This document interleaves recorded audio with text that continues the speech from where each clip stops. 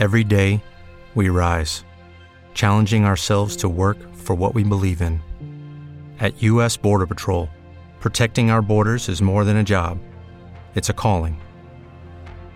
Agents answer the call, working together to keep our country and communities safe. If you're ready for a new mission, join U.S. Border Patrol and go beyond. Learn more at cbp.gov/careers. I did go there, but I can't stand that. That's like me in Wisconsin, dude. Yeah, I root against my own school. I hate the Badgers. Words to live by. Words to live by. We are live Saturday morning, college football week 10 from awesemo.com. DFS picks, betting, whatever it is, we have you covered. Myself, Ben Braza, here with my partner in crime, Matt Gajeski. We are ready to go. We had 14 games. 2 were eliminated, so we're already ahead of the curve. 12-game slate, Pac-12 football. You must be pretty excited. Yeah, dude, I love Pac-12 football. My USC Trojans are playing, so I'm excited about that. No. Yeah, they play at 9 a.m. Which is amazing. I actually do like that being on the East Coast, but I wonder, do you think they like that? I don't know. I think I was born to live in the West Coast, and if the game started at 9 a.m. here, I would be so pumped. That is awful. Awful. I've been to Vegas more than a few times in my life, and the only complaint I have is that I can't. You have to get up so early, and then it's like 6 o'clock and everything is done, and it's and then weird. I'm ready for bed, man. It's perfect. Yeah, well, okay, there you go. You know what? I respect that hustle. I respect that grind. Chat, what's going on, everybody? It's good to see a lot of regulars, and we are going to get into it right now. Let's just do it. We got 12 games. We've got some new teams, as we've mentioned, and the first one up, it is a Pac-12 game. It's Arizona State fighting Herm Edwards, going to USC, 11-point dog. USC's 11-point favorite, 55.5 total. There's some things to like here. So both teams have some stability, particularly at quarterback. Jaden Daniels returns dual threat ability. He loses, obviously, Brandon Ayuk not there, but he still has some guys. What do you expect from a team? 23 team total for Arizona State. Do you think they'll be competitive in spots like this? Yeah, I think they will be. They return a lot of players on their team overall. They have a new offensive coordinator, Zach Hill. He comes from Boise State, where they run pretty efficient offenses. So I think Jaden Daniels could benefit from that. He was really good as a freshman, and he came on strong towards the end of the year, averaged 8.7 yards per attempt, only threw 28 times per game, but still was up around 245 yards per game. Also, you mentioned the dual threat ability, 355 yards on the ground. He's going to give you something there.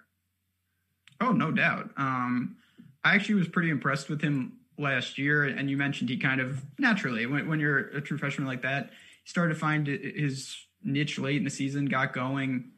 I want to talk about his weapons for a little bit. Again, I mentioned Ayuk is gone. Frank Darby was another guy who had flashes last year for sure. He's 5,700 right now. Do you think he takes a step forward? Obviously, he should be the leader, but how big of a target share could we possibly see from him?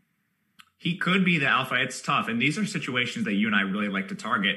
So I think Frank Darby's the presumed number one just because he's the team's leading receiver, at least among the returners. He had 31 catches, 616 yards there. But in these uncertain situations, this is kind of where I like to take a stab on some unknown players. And we've seen this year over year. Like a couple of years ago, Laviska Shenault was the unknown player you could take a stab on. They have some freshmen on their team. Johnny Wilson's a 4-star, the number 21 in the country. He's the minimum. It looks like he's going to be a starter based on the listed depth chart. Ricky Pearsall's a slot receiver who hasn't done a ton in his career there, just 7 catches last year. But if one of those guys could take a step above Darby, I'm not saying it's going to happen, but if it did happen, you're essentially getting them for nothing right now. That's the appeal of, rarely do we have slates where some teams have played a handful of games and other teams have played 0. These prices are obviously potentially wildly inefficient because we don't know. And that's, if you have a line on something, you can take advantage of it. In the backfield, I feel pretty confidently saying that there's not much there. Looks like a timeshare. We mentioned Daniels is mobile. Do you see anything in the ASU backfield? They're going to play 2 newcomers. It's Diamante Traeum. I'm not sure how to say his name. He's a 4-star freshman, the number 23 back in the country. But they have a JUCO guy they're excited about too, and Rashad White. So I don't know how it shakes out. They were listed as co-starters on the depth chart. So I think it will be a timeshare to some degree. Not sure who would be the 1A, 1B. Yeah, I think that's something we'll have to wait and see a little bit, but I don't think you get burned by fading that too often here. For me, Darby's kind of interesting. You mentioned, Chad all the time is asking for, is there anyone at the min? There's usually not. I'm not saying Wilson is an easy play, but if you really build aggressively, and we'll talk about, we have someone crossing, we got the 10K player on this slate. There's going to be need to pay down. On the other side, Slovis it felt like USC had like 30 quarterbacks at one time. A lot of them are gone. Slovis is the guy pending he can stay healthy. I like him as a player. I've been impressed. I'm so stuck in the mindset of you need someone who can move. He's such a good passer. Do you think you can overcome what should be basically nothing on the ground? Yeah, as long as we have players, I think, that are live for the 300-yard bonus, I'm okay if they're not the most mobile. And Slovis offers this. He's basically live for the 300-yard bonus every single week. And USC, they're not exactly, Clay Helton's their coach. Their offensive coordinator is Graham Harrell. They're pretty fast and they pass a ton. They were 7th in pass rate last year. So just those peripheral stats are going to get Slovis. Volume alone will get him near 300 yards in good matchups. And I think he has that here. Last year, he averaged 292 yards per game and he missed some time in there. I know he got hurt against Iowa and a couple other spots. But that was all on 33 attempts. So Slovis, very efficient, completed 72% of his passes. PFF had him graded as like the number 3 quarterback in the country last year. So I have a lot of hope for Slovis. You're obviously stacking him because he doesn't offer dual threat ability, but I think he's in play. Both Slovis and Daniels are too cheap to me. You mentioned that you're clearly stacking him, and you've got options. He's got what? So I want to talk about Brew McCoy because this is a guy I feel like I've been waiting years for. Obviously, a ton of pedigree, but he has Amon-Ra St. Brown. He's got Vaughns on the outside. Is it both? Is it one above the other? I thought the prices would be flipped. I'm not going to lie. I thought Vaughns would be a little more expensive, but he's not. I feel pretty comfortable, though, with them in the mid-range. What do you think about the pass catchers? I think they're two of the best value wide receivers on the slate. Tyler Vaughn's dealt with some injuries last year. I think that's why he finished behind Amon-Ra St. Brown in overall receiving. He had 95 total targets, 912 yards. Amon-Ra had 103 targets, over 1,000 yards. So you can really see how much this USC team is throwing. I think I slightly prefer Amon-Ra St. Brown, but it's close. The one difference I think we'll see here, Amon-Ra ran a lot out of the slot last year, and it looks like USC is going to move him outside a little bit more just with Michael Pittman gone. But I think you can target them both. They're both fantastic values. I'd even look to Drake London, who played occasionally last year in spot duty when Vaughns was hurt. He doubles as a varsity basketball player for USC. So he's a really athletic kid. He's going to use that big-bodied role. And I think he probably plays over Brew McCoy. But there's a lot of sets where USC is running 4 wide receivers on the field. So at 3,700, if you want to take a flyer on McCoy, that makes some sense too. So this is a game that you'd be comfortable maybe, double stacking and running it back one way or the other. Obviously, Daniel's more mobile, particularly on the USC side. You need some pass catchers. Yeah, I'll be stacking this game for sure in some of my lineups. There was a slate last year. I can't remember what tournament it was, but it was one of the most shocking things I've ever seen in a DFS tournament. Someone triple stacked Slovis. It was Slovis, Pittman, Vaughns, and I think Drake London. And that won whatever the big tournament on Draftkings was last year. So we've seen this UFC team put up a ton of points. I certainly would stack it with at least 1. I think 2 is fine. 3 is probably a stretch, but it's at least interesting that the 3 stack got there one time. Yeah, the 3, that's a little much. Drake London was like the min or something. Yeah, that's always... So more importantly than how many guys, it's the total salary against the cap. Like you can get away with it if they're cheap, but I don't know. I'd probably keep it more realistic. Last thing, and I think we can move on pretty quickly here. A lot of guys in this backfield. I don't see anything similar to ASU. I think they're going to rotate 4 dudes, so I'm not interested. Yeah, no, I'm with you. All right, let's keep it going. We got West Virginia, God, this team, always. And Texas, don't even get me started. West Virginia and Texas, we go to the Big 12. Should be, I don't know. I could see this being a competitive game for sure. There's a lot to like on both sides. Certainly we'll get to Ellinger in a second, but I want to start with the road team in West Virginia. Again, we've seen these teams plenty. They have a 24.5 team total. What do you make of Doge? Letty Brown is someone we've brought up time and time again. Floor is yours on West Virginia. I think Letty Brown is one of the better price-adjusted running backs on the slate.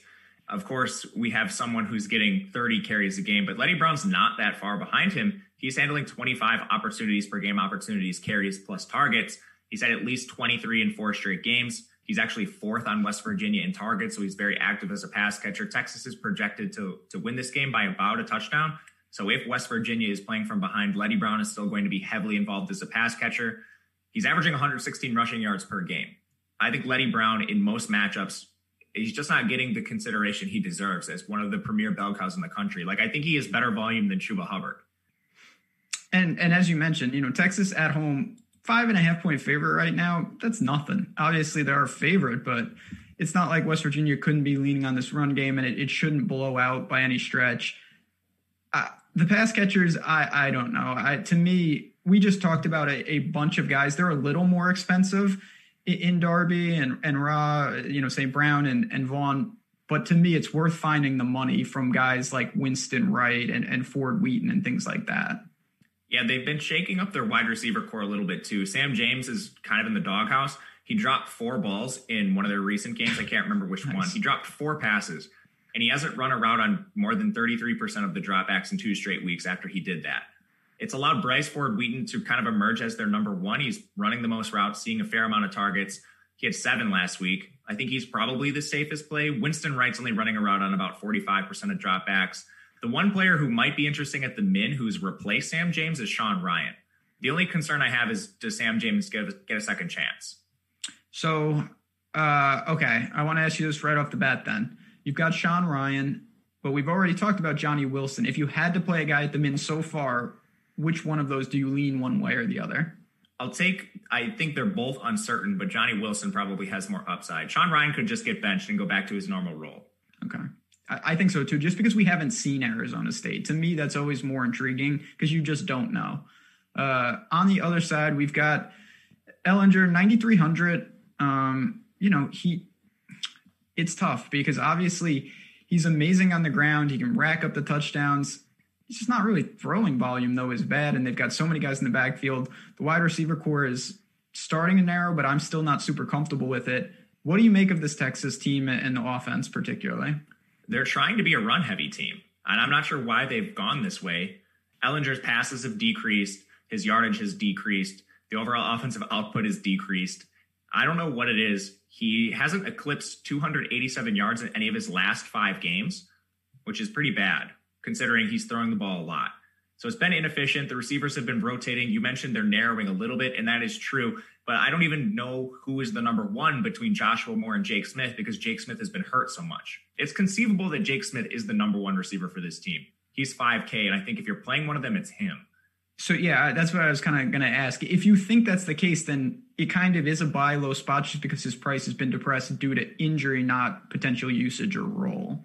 Yeah, he's played in 3 games, and one of them he was limited coming back from the injury. His 2 full-time games, he had target counts of 9 and 10, and he plays basically entirely out of the slot. Yeah, I mean, 12 games, I'm not super into it, I'll be honest. I get it a little, but to me, it just has the makings of a game it doesn't really scream upside. Letty Brown, probably my favorite play in that game overall.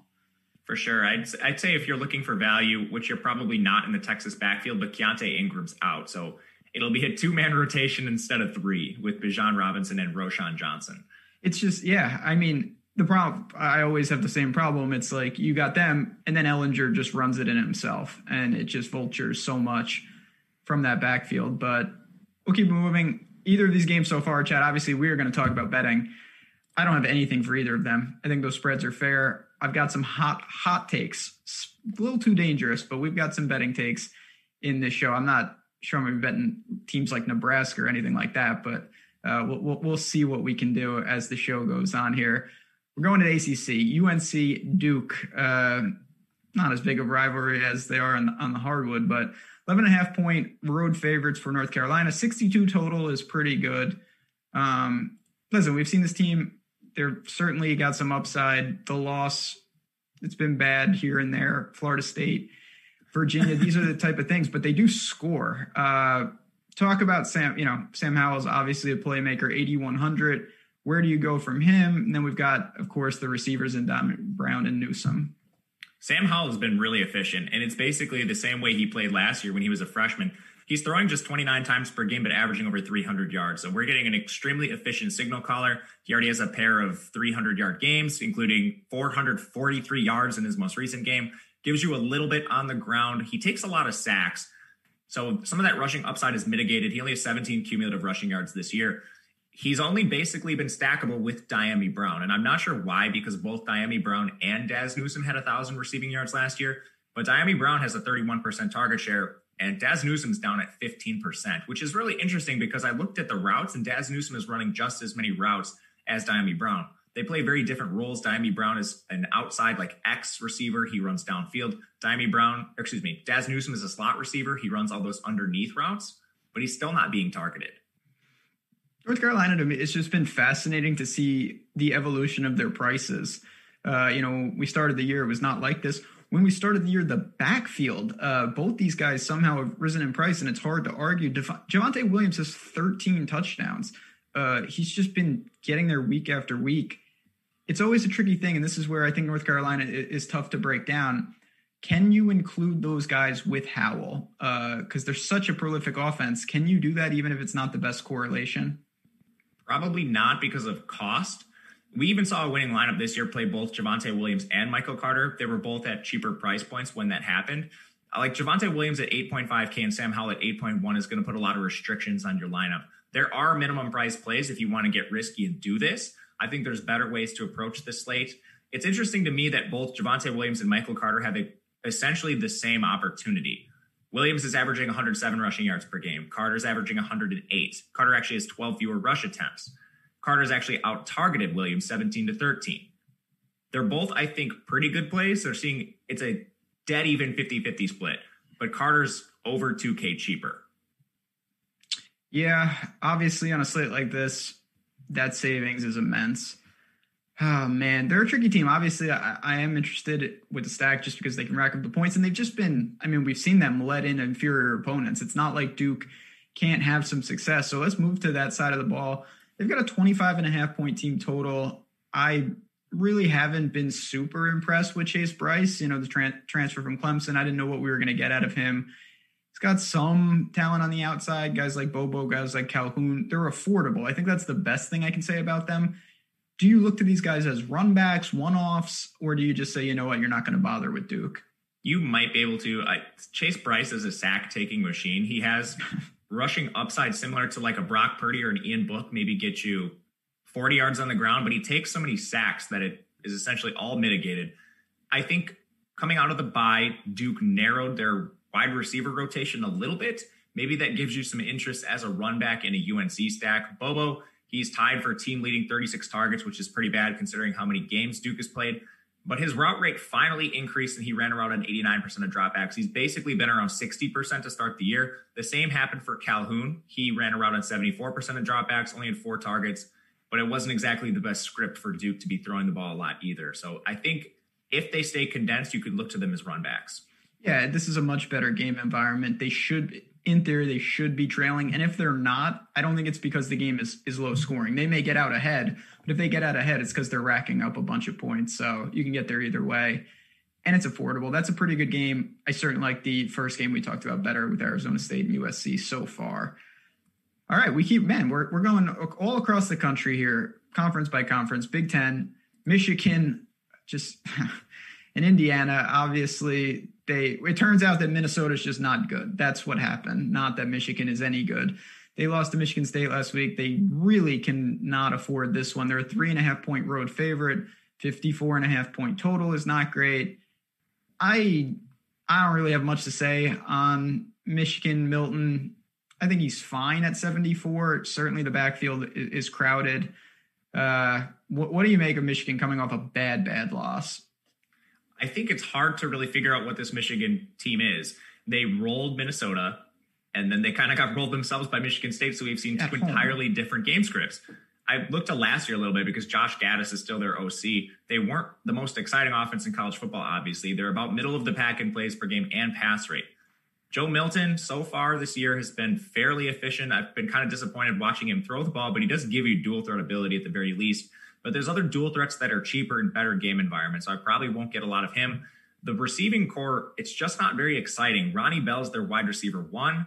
He racked up 8 targets in a pass-heavy game script, but how many times do they get into those kind of shootouts? I don't think very often. I think if you're playing a pass catcher, it's probably the redshirt freshman tight end, Eric All, who is just extremely cheap, and that's about the best thing I could say about him. Yeah, I just wonder on a 12-game slate, even because, listen, he's leading that team in targets, and I think he'll get the usage. It's just, where is his ceiling really at in a game like this? It really feels a little tapped, and I'm kind of looking elsewhere. I don't have much to say about Michigan, and I assume, I mean, you kind of alluded to the backfield is just don't touch it at this point, right? There's too many bodies. I think so. I was kind of surprised. Hassan Haskins is leading the way, but literally Haskins, Zach Charbonnet, Blake Corum, Chris Evans are all seeing varying degrees of work. Yeah, that's not the answer. All right, on the other side, Indiana, pretty good. I've been impressed. Penix 6,600, not bad. I want to see him really get going though. I don't understand what's going on with the rushing upside. Then we know about Stevie Scott in the backfield. It's not the best matchup for any of these guys. They've got weapons on the outside with the tight end and then Walt Filer. What do you make of them? Do you think they can move the ball, or is it just, again, another game where average at best? I think average is probably a good way to describe it. Indiana plays a fairly exciting offense, though. They have a new OC, but he's fine. I think last year Indiana was passing the ball a lot. They project to do so again here. They run a lot of plays. Penix is a dual threat. I know he's coming in with just 2 cumulative rushing yards. He took a lot of sacks in that week 1 game, but he's recruited as a dual threat. He does have that ability. He just hasn't really impressed as a passer. I'm not sure he's going to really be live for a 300-yard bonus on most occasions. The target share is very condensed. If you want to target Fowler, Freifogel, or Hendershot, those are really the only 3 guys that are going to see targets, maybe outside of a dump off to Stevie Scott here and there. God, why couldn't Michigan just win that game? They'd be really rolling. They'd be setting up a battle long-term with Ohio State. What a bad loss, as my phone. It's okay, the Badgers are going to take it on. Yeah, are they ever going to play again? Probably not. Poor guys. That's different show for a different time. Anything else from this game, or can we keep it moving? I think we can. Well, let's talk about Stevie Scott for just a moment here. Okay. He has amazing volume. And at 6,500, I think he's worth a look. He'll be contrarian. They're not projected to win this game. So, I mean, I'm going to chase some volume over efficiency. So I will have some Stevie Scott, not a ton, but he's at a cheap price point and he's a bell cow back. Yeah, to me, I mean, listen, of course, you can make a case for some of the big weapons like Scott. It's just a one-off, though. I don't think this is a good game to stack. It's clearly behind most of the others, and I don't see many ways this gets into a shootout. I just don't. Let's stick in the Big Ten, though. And before I do that, chat, it's good to see we got all the regulars in here, which is good. So you can all hit the like button. We appreciate that. I do want to say real quick, obviously, if you haven't subscribed to the YouTube channel, no better time to do it. You hit that, you hit the notification bell, you can get all our content. We're going to be busy. It's the Masters next week in golf. So I'm going to talk about that. We've got big things coming up. Obviously, NFL, MMA, all sorts of sports. And then basketball will be here as soon as we know it. College basketball, me and Matt have some things. Next week, we're going to be talking a little college basketball, behind the scenes brainstorming, because we're going to bring some coverage. It's my favorite sport to bet. So I'm very excited about that tipping off soon enough. But again, let's stick with the Big Ten, Michigan State and Iowa. Interesting game. You mentioned before the show, you might have a lean on the betting side. Spartans plus 5.5 right now, over under a 47. That doesn't scream great value for DFS though. I bet Michigan State already. I'm not sure how I feel about it today, but Michigan State, they have a completely new coaching staff. Mel Tucker comes in as the head coach, brings Jay Johnson with him from Colorado. They're a pretty exciting offense overall, I think, just based on what we saw out of them last year.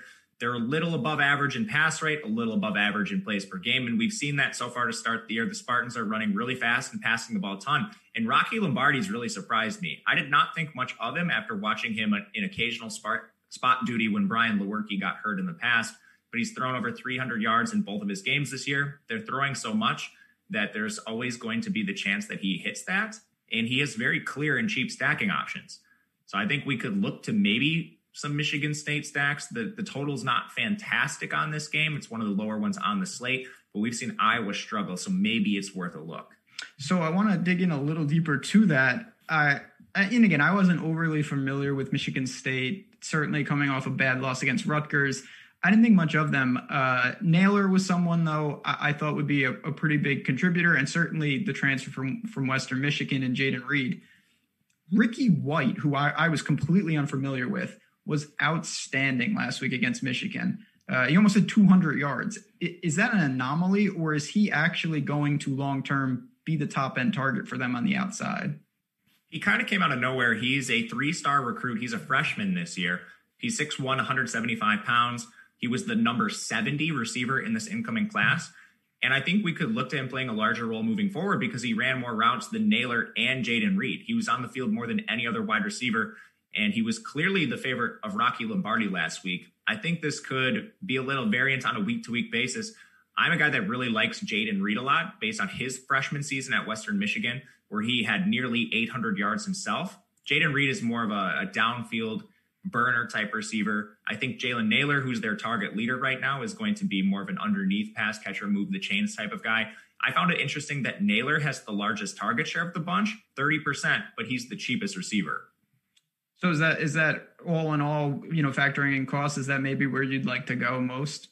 I'm honestly okay with all of them. I think they all have a different skill set, and this is the 3 receivers that are going to see targets for this game. I think Ricky White and Naylor are probably the 2 you look to just because they offer you a bit of savings over Jaden Reed. White, of course, he's moving into an increased role, and Naylor, his role has been pretty steady. On the other side, you talked about Iowa. I haven't been relatively impressed. And listen, they've had some turnover. I'm not too familiar with their quarterback. Seen him a little in Pitras. Obviously, Goodson in the backfield, talented.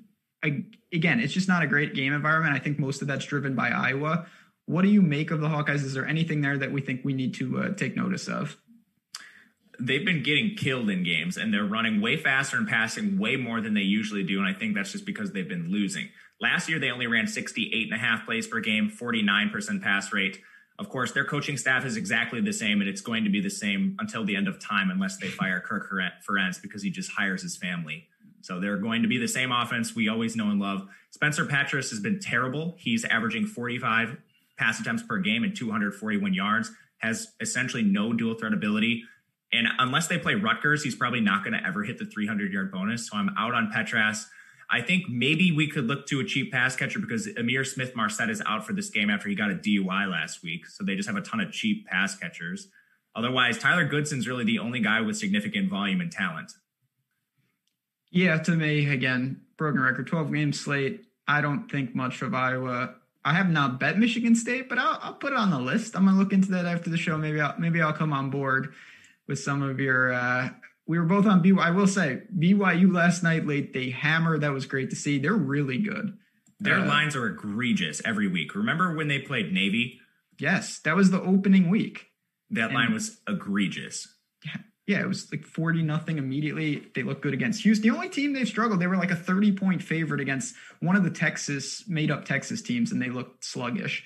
But when Zach Wilson, he throws, it's like 17 yards per attempt. Good for him. Don't bet those player props, as we know. Anyway, here we go. Keep in mind, this is a big-time game in the SEC. Florida, Georgia. Of course, it's at the neutral field in Jacksonville. 3-point spread. Georgia is favorite. Again, 54-point total. I've been saying that a lot so far today. So Florida with Dan Mullen at the home, they had COVID issues. They're back in business. We know what they want to do. Obviously, they've got Kyle Trask, who's been outstanding. They've got Pitts, and they've got Tony. It's just Georgia's defense is no joke. Can you pay what I think is a premium for a guy like Tony at 78? Can we look to Pitts at 62? Or is this just a really bad defense to go against? I thought Pitts would be more expensive than Tony. So did I. I really don't understand that. I don't understand it either. The volume's not very different, and Pitts actually has the better volume on the year. He's at 24% target share to Tony's 21%.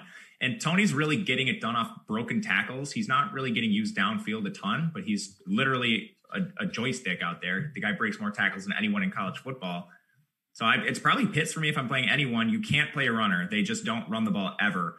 Dameon Pierce, their leading rusher, he's not eclipsed 9 carries in 4 straight games. I'm probably not stacking Pitts against the Georgia defense. Stacking Trask against the Georgia defense. So I think maybe it's just one-off plays with Pitts. It's more for me just elimination. All right, the backfield's gone. I'm not going to pay 8,100 for Trask when I can take a discount to Slovis. For me, it's not close. Tony, I'm not going to pay 7,800. You mentioned he's, to me, drawing, and I'm not saying he can't do this, but he's drawing to a 60-yard, gadget pass. The only guy I think you could look to is Pitts. He's going to get red zone targets. He's a tough matchup for any defense. I'm not running to the window to play him, though. I'll be honest. I'd be comfortable just passing on Florida. And it's just because of Georgia. They're a good team on their side.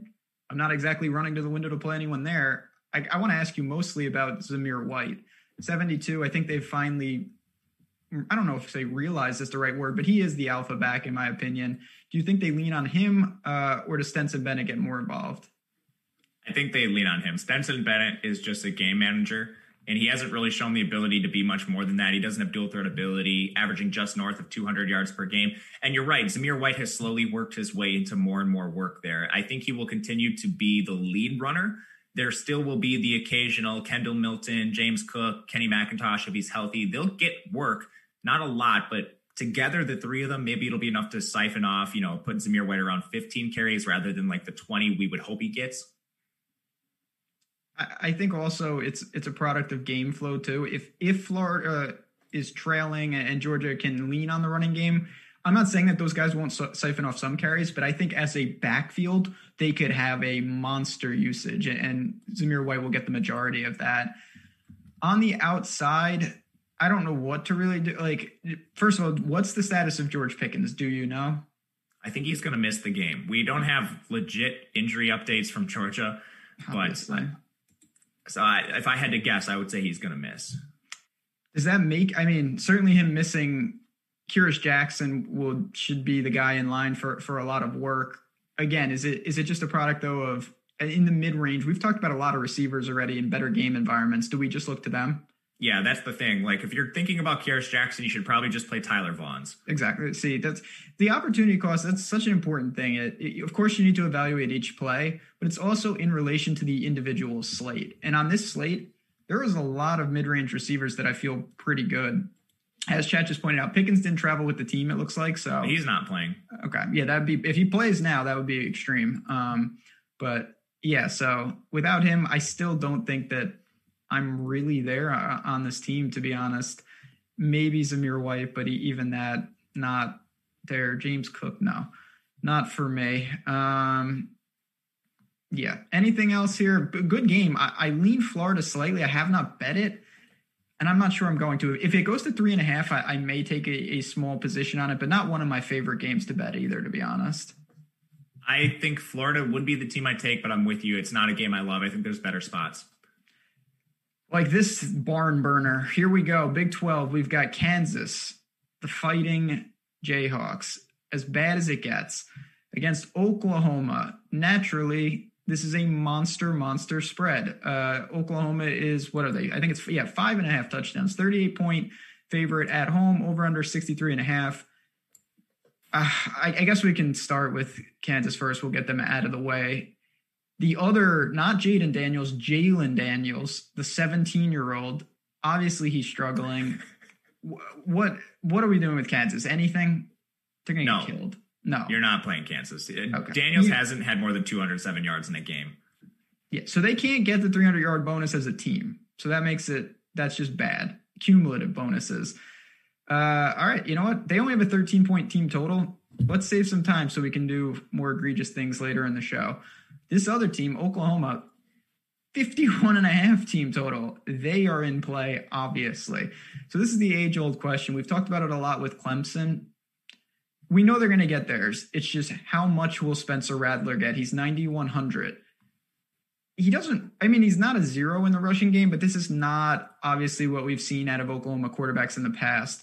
What do you make of him basically trying to get it done solely through the air in a game like this? He can easily get it done. Whoever plays quarterback for Oklahoma automatically becomes one of the most efficient signal callers in football. He's averaging over 300 yards on just 30 attempts per game, which is incredibly efficient. He has some dual threat ability, 98 yards on the ground.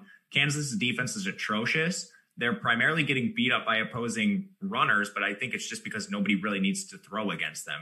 Rattler's fine if you want to spend the salary. So certainly, barring something truly unforeseen, Oklahoma will be running the ball late. Problem is, it's a very tough backfield. And it's not one I don't think we can just gloss over and say it's a timeshare because they're going to get theirs. How do you see the carry distribution potentially going in if the game takes a normal trajectory? Oklahoma, racks up 50 or so points and they basically go around covering this number. We've got Stevenson, McGowan, Pledger. How do we try to decipher this? So Stevenson came back from his suspension last week. He immediately out-carried everyone in the backfield. I think he's probably the favorite for raw carries at first, but literally all three of these guys are going to get work. Interestingly, McGowan, he handled a lot of pass catching duties. 6 targets for McGowan. He is very cheap on this slate. And even if he gets just a handful of carries too, he's someone that could hit value because he's so cheap. Kansas is allowing 217 rushing yards a game. I think Stevenson's the preferred play. He is the most expensive, so I'm probably not going to get a lot of him based on price. I'd rather take a shot on one of the cheaper guys like McGowan. And hope that, in terms of touches, he could be comparable and obviously raise the floor with PPR points. Boy, on the outside. So again, what is the status of Rambo? Do we know? I haven't seen much updates on Charleston Rambo. Have you seen anything on him? I have not. I don't know if he the only thing I saw is he either has COVID or it's COVID related, I believe. Last I saw was questionable. Questionable COVID. Okay. Yeah. I don't think, and Chad, if you have news, obviously drop it. I don't think it's injury related. So if he does play, I don't see how he could be limited. It's an all or nothing type of situation from what I have seen. I did not see the COVID news. Really? Okay. I saw that somewhere. I'm trying to look for it. I believe it was a COVID situation, but someone by the Twitter handle of Football Junkie tweeted that it was out due to COVID, but this is not a verified person. Well, that's my burner. Don't out me. I will say this. Okay. Not the end all be all, but on DraftKings, it says Rambo won't play. They're talking about the previous game, Texas Tech. Rambo won't play Saturday against Texas Tech due to COVID-19 protocols. Okay. DraftKings is reliable. I don't know if he has COVID or it's just like contact tracing or whatnot. We have to keep an eye on that. I'm going to assume for time purposes that he's out. If he is out, Marvin Mims figures to get a big boost, but he's 6,800. Do we pay that salary? Do we go to Weiss? Do we go to down the list of guys who could be worked into the offense? Mims was a hard guy to get to early in the year because he was only running around on like 30% of dropbacks. But when Rambo was out last week, Mims finally worked his way into a larger route share, which just makes me more confident that he'll be on the field. He's tied for a team lead in 32 targets, but he's still not running the most routes on the team. So paying $6,800 for him is tough for me. You have a guy in Theo Weiss who has one fewer target on the year. He's on the field a lot more. I think he's the more viable play. They're going to run a timeshare receiver, so it's like Clemson. You're playing this wide receiver roulette. I want to take a shot on a guy who's on the field more often than not, and that's Weiss over Mims. Not by a lot, but it's a $2K price difference, so I'll take the savings there. You could also look at Stogner, their tight end. I guess he's on the field a decent amount, also tied for the team lead in 32 targets, but his route rate is worse than Mims and Weiss.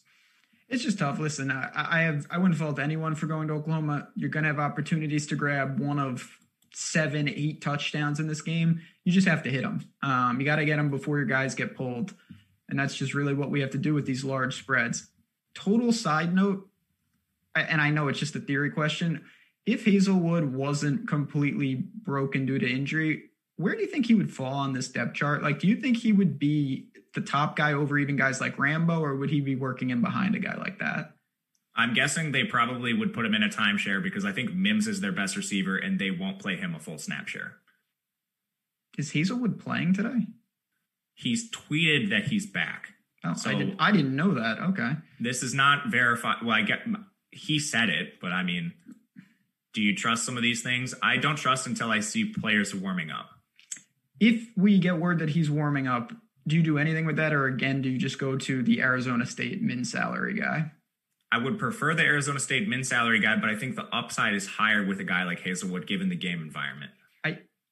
Man, that's interesting. I just worry about in a game where you're going to be up 40, it feels like it would be such a natural progression to work him in slowly. That would be, I think, smart. I don't think they've played this year with a lot of intelligence. Marvin Mims should be on the field more than 30% of routes, and he's not. That's fair. That is fair. All right, this is a good one. This is one of my favorite games to talk about. Texas Tech, TCU. TCU's a 10-point home favorite, over under of 60. We'll start with the Red Raider side of the ball. I can't believe, this Columbia guy is good. I'm just such an Alan Bowman fan, and he is just straight benched, which is kind of disappointing for me. What do you make of Texas Tech's offense now that they've made that move? Is Columbia in play at 6K? What do we do with the backfield, pass catchers? Talk to me about Texas Tech. I think Columbia's in play. I think the price is down on him because, his peripheral stats aren't great. But when you look at what the Texas quarterback has done, if we, combined Bowman and Columbia into one player, they're averaging 41 attempts per game. Columbia is actually completing 70% of his passes. They're just running this little dink and dunk offense, 6.9 yards per attempt. It's basically a lot of wide receiver screens underneath stuff. Columbia's dual threat ability, and that's an area where he's better than Bowman, which I think makes him attractive for DFS. When you talk about him, like you mentioned, he's got some dual threat ability, but I still think clearly if you play him, you're going to want to roll out some pass catchers. I don't know who's even helped. We've got Vasher, missed the last game. They've got You won't get an update on Vasher. What'd you say? You won't get an update on Vasher until game time. Texas Tech does no injury reporting. So, do you just roll the dice flying blind? Do you look to, I'm going to call him Eric E, because I'm not going to attempt to pronounce that last name. Carter, how do you decipher what's obviously a very complicated pass catching unit?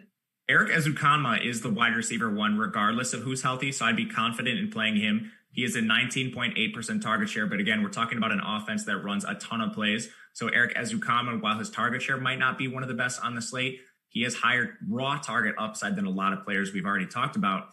He'll be the wide receiver one. Feel pretty confident in him. Last week, Dalton Rigdon missed another. He hasn't played in a while. So they were down Vasher and Rigdon. That allowed Miles Price to work as their wide receiver too.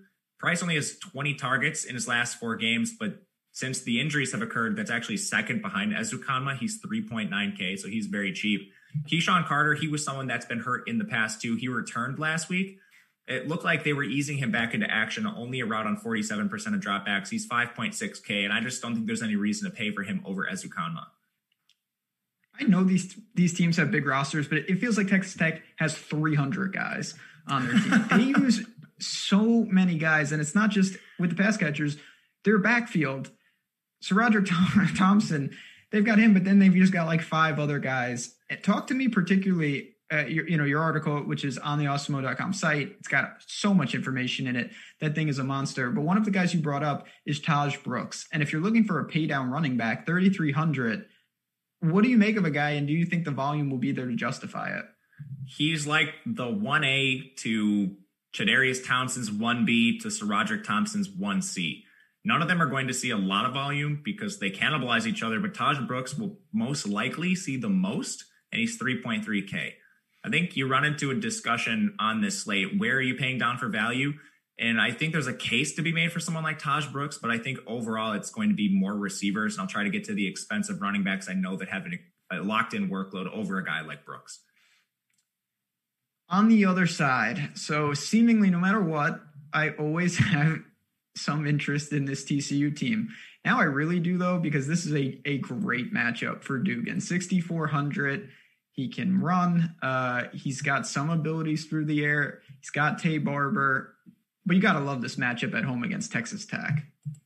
I do love it. I played Dugan almost every single slate. Yeah. To my detriment this year. But Dugan's a great dual threat. He gives you more rushing upside. I like to use the Brock Purdy, Ian Book type rushers, like your prototypical dual threat in college that gives you like 40 yards on the ground. Dugan's better than that. Not a ton better. He's probably not going to get you the 100-yard bonus, but he's going to get you like 50 to 60 yards there. This is a pass-first offense, and they've played some slow teams. They've played Kansas State, they've played Baylor, and it's depressing their play volume. They're one of the fastest and pass-heaviest teams. Well, I guess they've been more neutral when Dugan plays because he's a dual threat, but we're still one of the fastest teams in college football. And now they're back to a pace-up spot against a Texas Tech team that's also very pass-heavy and fast. So I think we're going to see elevated play volume. That should help Dugan in both of those phases. The real question is, do you stack Dugan? And that's been a real problem we've had the entire year. Yeah, I mean, obviously, again, you mentioned some mobility, but it's not enough where it's like, oh, you can just run him out on his own. Obviously, if you do stack him, I think it has to be Tay Barber sitting at 5.5. My question to you is, do you see anyone else you could stack with? And then where do you put Tay Barber against, Vaughn and some of these other guys throughout the slate? I like Barber. He's clearly the wide receiver 1. With that said, his volume is worse than guys like Vaughn. So if you're just playing a cash game or you're just looking for a one-off play Vaughn. If you have Dugan, that's when I would start choosing Tay Barber over him. I'm not going to play a lot of Tay Barber outside of Dugan stacks, but I'll have a fair share of Dugan today, which will lead to some Tay Barber exposure. As far as the other receivers, Blair Conright and Quentin Johnson are the other 2 on the field. Neither of them see significant target volume, but if you're looking for just a downright cheap stack, they would be the 2 I look to. Obviously this guy is not relevant because I am virtually certain he's not playing, but what happened to JD Spielman? I don't think we know what happened to him. Okay. I just saw he was out the last 2 games. Yeah, no, he's just permanently out. I just don't know. I just was wondering what happened. Man, I love college football injury reporting. Yeah, just, this is coming from someone who bet Akron because of Cato Nelson. I bet Akron too. Yeah, he didn't play. It can get a little dangerous, but I want to ask you quickly about this backfield. And it's not so much that I think these guys are in play with Barlow. I'm just so high on Zach Evans long-term. I think he's fantastic. He's flat for, we're not there yet, right? I know he's starting to gain some work on the ground, but I don't think you can actually go to him. I don't think so either. When everyone's healthy, this is like a 5-man rotation. Today, DeMarco Foster is not going to play. Kendre Miller is questionable. They're still going to split work between Darwin Barlow, Zach Evans, and Amari DeMarcado, assuming he plays. He's been banged up this year too. In an ideal situation, I think Zach Evans, who's like their crown jewel recruit, plays most of the game, but they just haven't shown a willingness to give it to him. Yeah, that's so sick. He's I don't know how they got him. I mean, you know what? Good for Patterson. Dude, we're going to talk about a couple 5-star recruits that went to some bad schools. I don't know why he did that. Yeah, that's what I was trying to say without just saying it was bad. But yeah, that's why we got you on the show. You can rip TCU for me. We can rip Raheem Jarrett too later. Yeah, we certainly can. All right, back to the Big Ten. This is a game. I'm going to say possibly my favorite bet of the week. Minnesota, Illinois. My God. PJ Fleck, the boat is Titanic here. You're rowing into an iceberg, my friend. It was bad against Maryland. I don't know what they were doing. Tanner Morgan, I really expected more, and this is a game we're really going to spend some time on. So we've got Tanner Morgan and we've got Rashad Bateman, and we're going to talk about them. But we have to start with Ibrahim. He's $10,000 on DraftKings. I mean, the touches are out of control, but can you pay $10,000 for him? If you're going to pay $10,000 for someone, it's certainly him. Ben, when's the last time you saw someone get 41 carries in a game? Honestly, the only thing I can think of is like Michigan used to give Mike Hart like 75 carries in games. That's volume that we just don't see. And he had 4 touchdowns in like the second quarter. It was ridiculous. They have shown no willingness to throw the ball. So they have a different offensive coordinator here. Kirk Soraka, their former OC, is now with Penn State, and they have regressed severely as an offense. I'm not sure it matters because they have a strong offensive line. They returned all their starters, and they're just trying to run the ball down their opponent's throats regardless of game script. When they were trailing against Michigan, just give it to Ibrahim. Every single play, essentially. 2nd and 10, give it to Ibrahim. So he's going to see volume. He's averaging 175 yards per game. 36 opportunities per game. That includes targets. It's a 12-game slate, so there is some opportunity cost to him, but there's not a single player on this slate that has more locked-in volume. You bring up a fantastic point. This is why it's so useful. The offensive coordinator situation, because for me, when I look at this, just knowing what I knew about Minnesota from last year, my thought is to leverage with Bateman, who I think is fantastic. No one's going to play him. If you go to Minnesota, you're obviously going to play Ibrahim. And if you play him, you never play Bateman. So it's like almost a double leverage fade against the running back situation. But I mean, is this what we're going to see going forward? I really can't believe how awful and just unwilling they are to pass the ball. Bateman's fine. He has a 46.5% target share, and that's only led to 20 targets in 2 games, which is ridiculous. He's averaging 81.5 receiving yards. That's fantastic. He's down in price point this week. So $7K for Bateman, that's not egregious. You can pay for him at that price. He's going to be contrarian and give you immense leverage for the reasons you mentioned. That's, like I said, that's why I have the interest. I just, looking at this on paper, when Tyler Johnson obviously has moved on to Tampa, I thought that this guy could be in a situation where he's just getting like literally 15, 20 targets a week, especially if I found out that I don't know what is wrong with their defense. Do you have insight onto, like, are they this bad? I thought they would be better. They have a couple prospects that I liked, but apparently it's not good because Jake Funk ran all over them. Tagovailoa ripped them. It's not pretty. Yeah. And not the guy on the Dolphins. So just, and Maryland, like, listen, if you want to play a transitive property game, Maryland did not with Northwestern. Like, I don't know how good Minnesota is, but they seem to have serious problems. So obviously, listen, if you have the money to pay for Ibrahim, I mean, he's fantastic. I think you could roll the dice with Bateman. You're talking large field tournaments. If you want to fade, if you're not going to play that running back, Bateman is interesting as more leverage because if Minnesota racks up points and he doesn't get there, it's a huge boost to the passing game. Anything else besides the big time players, though? I have a trivia question for you. Oh, please. I guess in modern college football, there's 2 walk-on true freshmen to ever start game 1 of their careers. Do you know who they are? One plays on Minnesota. That's your hint. Wait, at quarterback or just in life? Quarterback. Tanner Morgan? No, Tanner Morgan got beat out by walk-on freshman Zach Annexstad. Zach Annexstad breaks his foot, and Tanner Morgan comes in and has last year's season. I don't think Tanner Morgan's very good, and apparently Minnesota doesn't think he's very good either. Well, what happened to that guy? Zach Annexstad? Yeah. He's a walk-on freshman. He wasn't very good to begin with. That's the point. He beat out Tanner Morgan, who also is not very good. Who was the other one? Baker Mayfield. I was going to say, I should have just led with that. That was the only one I was thinking of. Okay. That makes me feel a little better. Yeah, Baker. Interesting. I've just been I was so impressed with Minnesota last year that I think I have some hangover effect. Maybe you should like Penn State then with their OC. We're going to get to Penn State. You boys, their best player is the clock operator, whoever that guy is. I mean, I don't know what goes on up there, but let's go to the Illinois side of things. I actually like Illinois as a bet today. 7-point dogs. They hung in there last week against Purdue. They covered that number. I think them at home can really give Minnesota trouble. They've got issues, though, particularly at quarterback. COVID has ripped through. Brandon Peters is out. Isaiah Williams is out to contact tracing. Talk to me about Corin Taylor, who is $4,500. That's the price you got to like. Yeah, minimum price Corin Taylor, former 4th stringer on this Illinois team. He threw 29 times against Purdue and completed 17 of them for 273 yards and a pair of scores. That's not bad for the minimum. He's also a viable rusher. 32 yards on the ground, not bad. It's in that Ian Book-Brock Purdy range, which is fine. It's nearly a touchdown on the ground that would be comparable to a passing touchdown. And again, he's the stone minimum.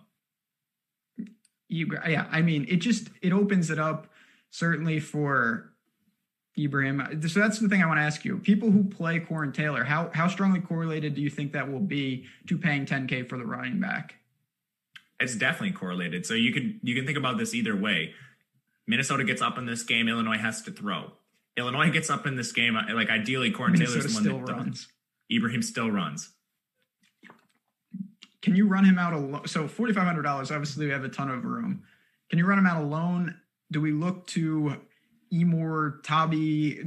He's probably their top receiver. I'm butchering the name, 4,200. Like, how do we structure around a guy this cheap? I don't know how to say his name either. Josh Baby? I don't know. Baby sounds pretty cool. No idea. He's a transfer from USC, but I don't know why he's priced at the point he is. He's their alpha receiver. He's a 33% target share. He's only turned that into 69 total yards this year. But again, Minnesota has shown some of the worst struggles I've ever seen on defense, not just against the run, too. They've been brutal everywhere. Awful. He's going to have like 10 targets. I think Illinois is going to be all right. I really do. I think they can win this game. The backfield, it's a little tough. Again, another timeshare with Epstein and Brown.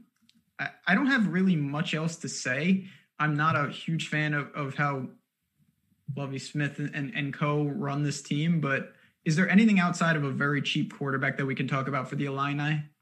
Probably not in the running game. I mean, I also thought this about Jake Funk last week. Although Jake Funk did work his way into being like the sole running back there, I don't think that happens with Epstein and Chase Brown. So I'm probably just going to play the cheap quarterback and maybe the alpha receiver who's at 4.2K, Josh Matterbaby, whatever his name is. Yeah, I like it. And like I said, I think that Illinois can win this game on the betting side. I want to circle back a little. We're going to keep it moving.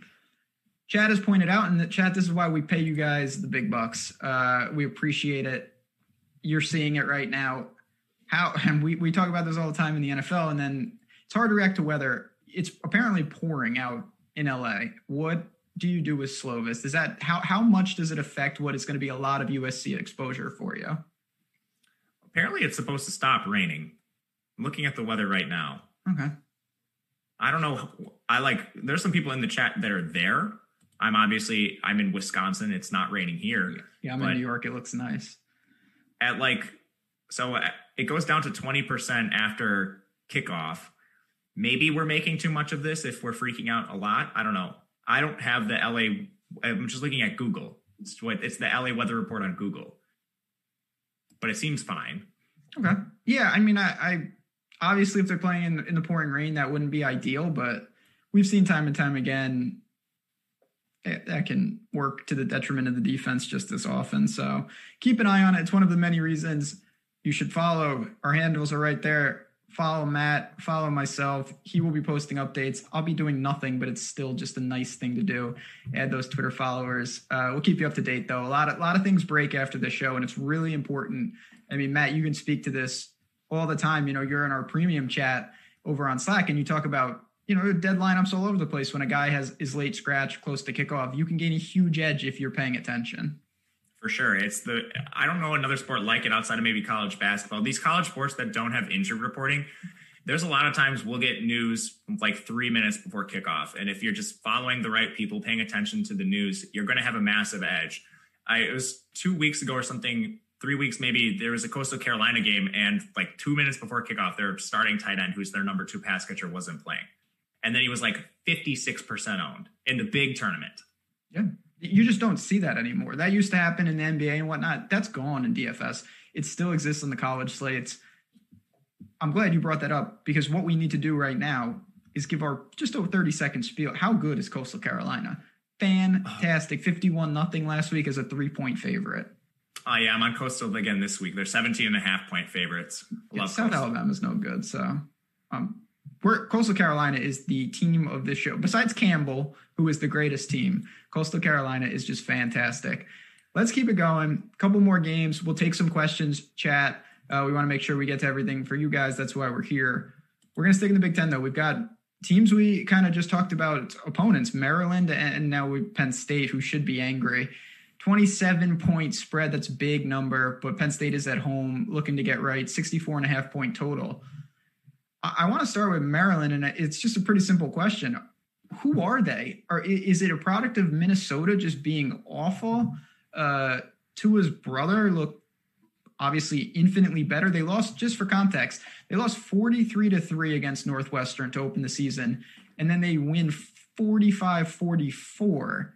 So their defense has been bad in both, but their offense has been drastically different. Where do they truly fall? I think they're probably somewhere in between, which is maybe a cop-out answer here. But I like their offensive coaching staff. I like what they're doing as a program. They've just been really inefficient, and it makes sense. They were completely building from the ground up when Mike Locksley came there. So I think as they get these recruits in, they have a number of high-profile recruits this year. I think they'll slowly get better and slowly get more efficient. I don't know what Tagovailoa is at this point. He had a 94-yard passing debut, and then he rebounds for 394 yards. He does have athleticism. You saw the pair of rushing scores he had on the ground. I do think Penn State's defense is a cut above, like Minnesota. I would hope. So I'm not looking to rush out and roster Tagovailoa this week. Do you feel the same way about Funk? I mean, obviously he went insane last week, but again, this is not Minnesota. This is Penn State. I question the talent with Funk. Anytime we have redshirt seniors on the field, I'm just like, if you were better, you wouldn't be playing against 18-year-olds. Oof, harsh, but accurate. I'll just kind of run through it. Then on the outside, like, is it the same thing that they are just going from such a good matchup to, I'm not going to say it's such a bad matchup, but clearly Penn State is much better defensively than Minnesota. I think it's sneaky because Maryland is a little more efficient on offense. I like their offense as far as just like plays per game and pass rate. And how in the world did they get a 5-star in Raheem Jarrett? I don't have these answers for you. I wish I did. He looked pretty. I mean, again, I've only seen him. I didn't watch the Northwestern game. I watched the Minnesota game. 6 for 68. I mean, not bad. Where do you think he falls? And is his price going to continue to kind of rise as the season goes? It should rise. They're going to play him more and more. If we look at his route rate, it was 44% in week 1, 51% in week 2. He's their 5-star crown jewel, like the best, highest profile recruit they have on their team. They're going to play him to varying degrees, and it's going to be, I think, larger and larger throughout the year. He's 3,800. You're going to see him, I think, with an increased role as the season goes along. Does that make him a strong target against Penn State? Probably not. But I do think eventually he will work his way as the number 1 or 2. Dante Demas is a strong target. He's the team's target leader, and he leads the team in receiving yards. I think he's probably the preferred stacking option if you go this route, but Jarrett's interesting. Yeah, he should be playing for LSU, but it's neither here nor there.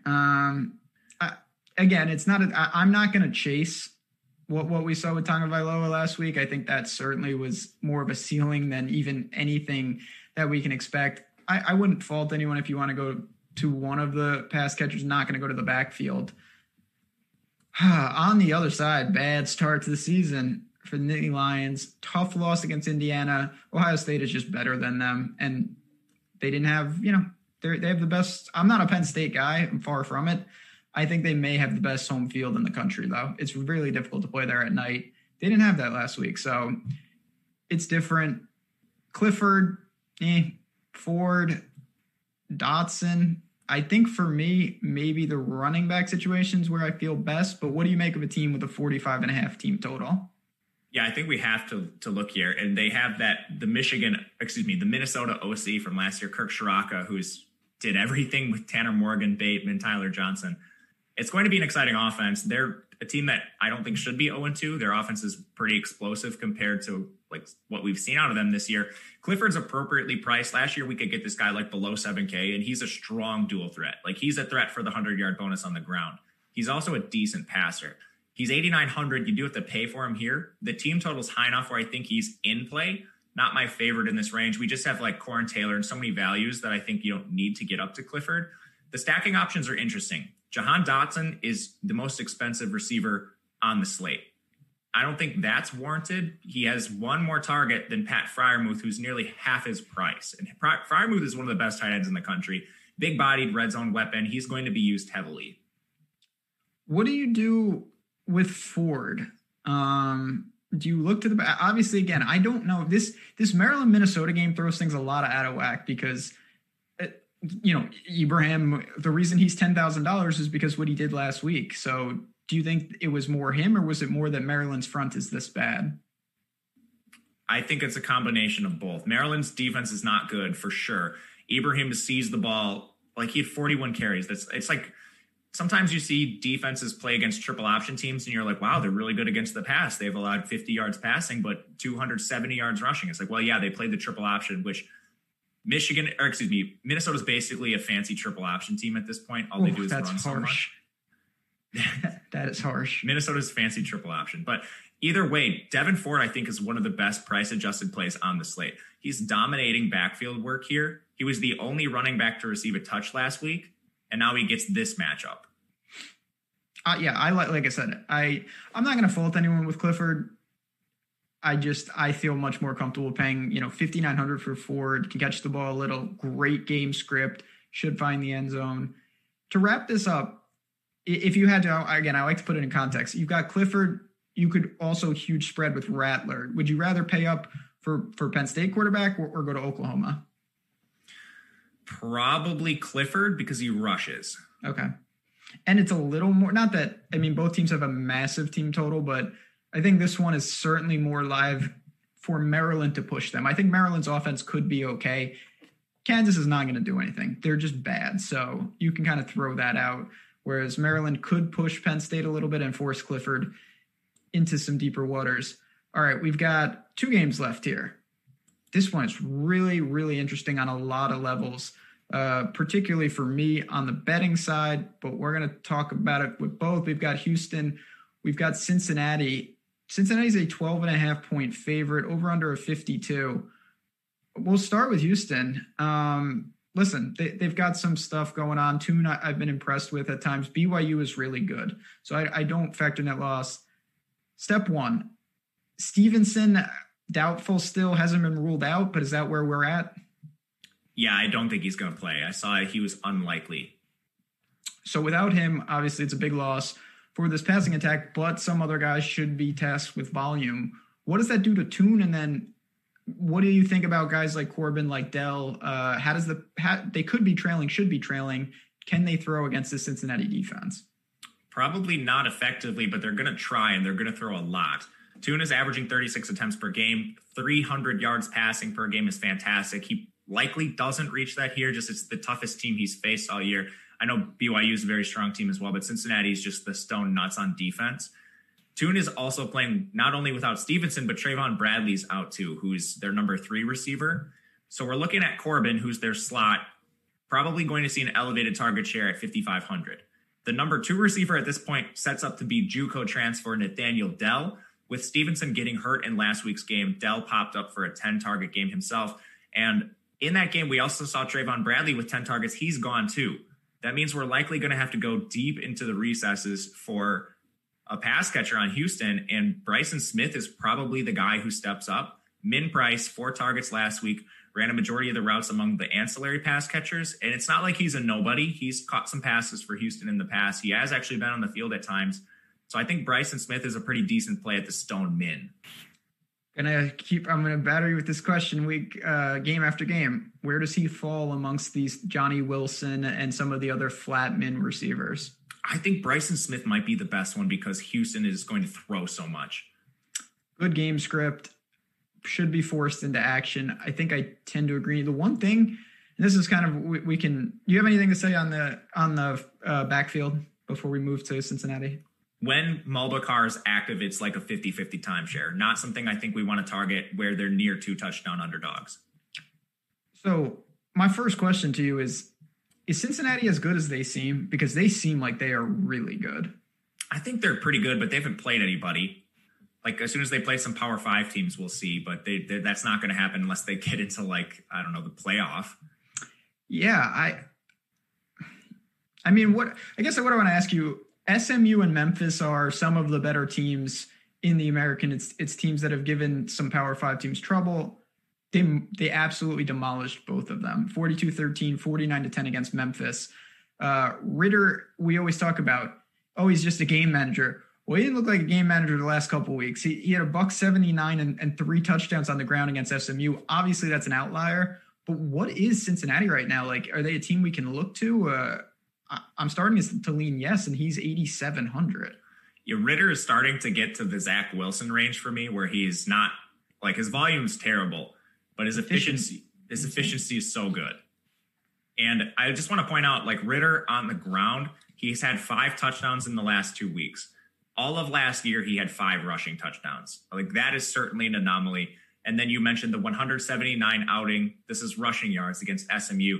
That's more than 2/3 of his total season output. Another outlier. So I think Ritter, the expensive price at 8,700 is unwarranted. I would rather get Clifford. I would rather get Rattler. I would rather pay down for Slovis. There's a lot of things I would rather do other than playing Ritter. So does that mean if you don't want to go to Ritter, because I'll be honest, I like Cincinnati in the game. I think that they just continue to roll through these teams. I think they're a cut above. Is it Dokes on the ground, 6,700? Obviously, when Ritter's doing that, there's not a lot of room for him. But if he regresses, do you think Dokes regressing the other way? I think it could happen. Dokes has been incredibly inefficient, the exact opposite of Ritter. He has at least 19 opportunities in 3 straight games. But again, 65.5 rushing yards per game is pretty bad. I honestly think there's a chance that Jerome Ford starts to play a larger role throughout the year if Dokes continues to play poorly. On the outside, we talked about the injury situation for Houston, but since he's got one of their own with Alec Pierce, again, I haven't seen anything. Certainly he exited against Memphis. Where is he at, if you know? And then if he sits, what do we do with Michael Young? Their coach specifically declined to give an update. So thanks a lot, Luke. I know. It's great. We love that, don't we? Mm-hmm. He's best. The number one when healthy. I don't think there's a strong chance he's healthy based on that. Michael Young becomes the wide receiver one when Alec Pierce is out. He has a 20% target share that's led to just 20 total targets this year. I mean, that speaks to how little Cincinnati's actually throwing, which is just another thorn in the cap of Ritter. Yeah, no, listen, Ritter, I think if he gets there, you almost want to run him solo because his only out is to get there on crazy rushing volume and luck box TDs. I think Cincinnati's defense, though, causes, if Stevenson sits, as I expect him to do, I think they put a stranglehold on Houston and they kind of do what they've been doing. They win going away. I did lay the points here. Last game, we got a couple minutes left, chat. And then we're going to turn it over. Don't go anywhere, though. NFL Final Look show coming up next. We got some big things here. Again, shows on shows on shows. MMA Live Before Lock will be later in the day. 2, Breeders' Cup for me. I'm going to be gambling like an absolute fiend today. I cannot wait. But we got one last game. Oklahoma State, Kansas State. It's not a good one. 47-point total. Oklahoma State on the road, 13-point favorite. I hate talking about Kansas State. Let's go to OK State first. Sanders, Hubbard, Tylan Wallace. We know what they have. They have superstars at those positions. They're all in the 7s. Do we pay for them? Simple as that. Sanders, okay, so we talked about Sanders last week, and I ripped him pretty bad, and then he passed for 400 yards. But it's Texas, though, those fools. Sanders had never passed for, now we're not talking 400 yards. He'd never passed for 300 yards in his career, and then he goes off for 400 against Texas. So yeah, that's nuts. I don't think Sanders is a strong play. He's a game manager as a passer. He does give you some rushing upside. He's probably not a threat for the 100-yard bonus on the ground. But Kansas State is terrible. I think the main reason we wouldn't play Sanders, because while Kansas State is terrible, they're playing so slow and so run heavy that they just drain the clock and limit the play volume for their opponents. Totally agree. Feel the same way about Chuba? I don't mind Chuba. His price continues to drop despite his volume remaining constant. He's had at least 21 touches in 4 straight games, at least 26 in each of the past 2. That's 25.6 per game, averaging over 100 yards rushing, which is, he's in the same territory as like Letty Brown. Unfortunately, he just doesn't have as much pass game involvement. I don't think it's going to matter today against Kansas State, but Chuba's volume is phenomenal. I was really impressed. Yeah, I mean, last week was just tough. I was super impressed with Tylan Wallace. I thought he was as key as they come in that game, made some absolutely fantastic catches. I think if I had to pick someone from Oklahoma State to target, it would be him. I don't mind paying almost $8,000. Again, I think it's a luxury if you have the money. I'm not saying to go jam him, but of the 3, I think I feel best with Wallace this week. On the other side, I literally have nothing to say. They have a 17-point team total. It's going to be a bad game script for the run. Is there anything on Kansas State? That whole state, them and Kansas, if you combined, I still wouldn't really play anyone. What do you make of them to close it out? Yeah, you're not playing anyone in Kansas State. Just Deuce Vaughn. Close, but no. Chat, we appreciate you guys roaming off. MMA picks coming up. Man, we got this chat knows what's going on. I hope all of you find ways to get behind the paywall at Awesemo. We want you to become part of the community. Matt can speak to our Slack chats.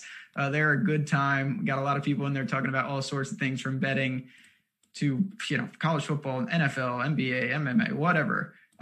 We got a lot of games today. Like I said, keep an eye on the news. We're going to bounce on out of here. Hit that like button on your way out.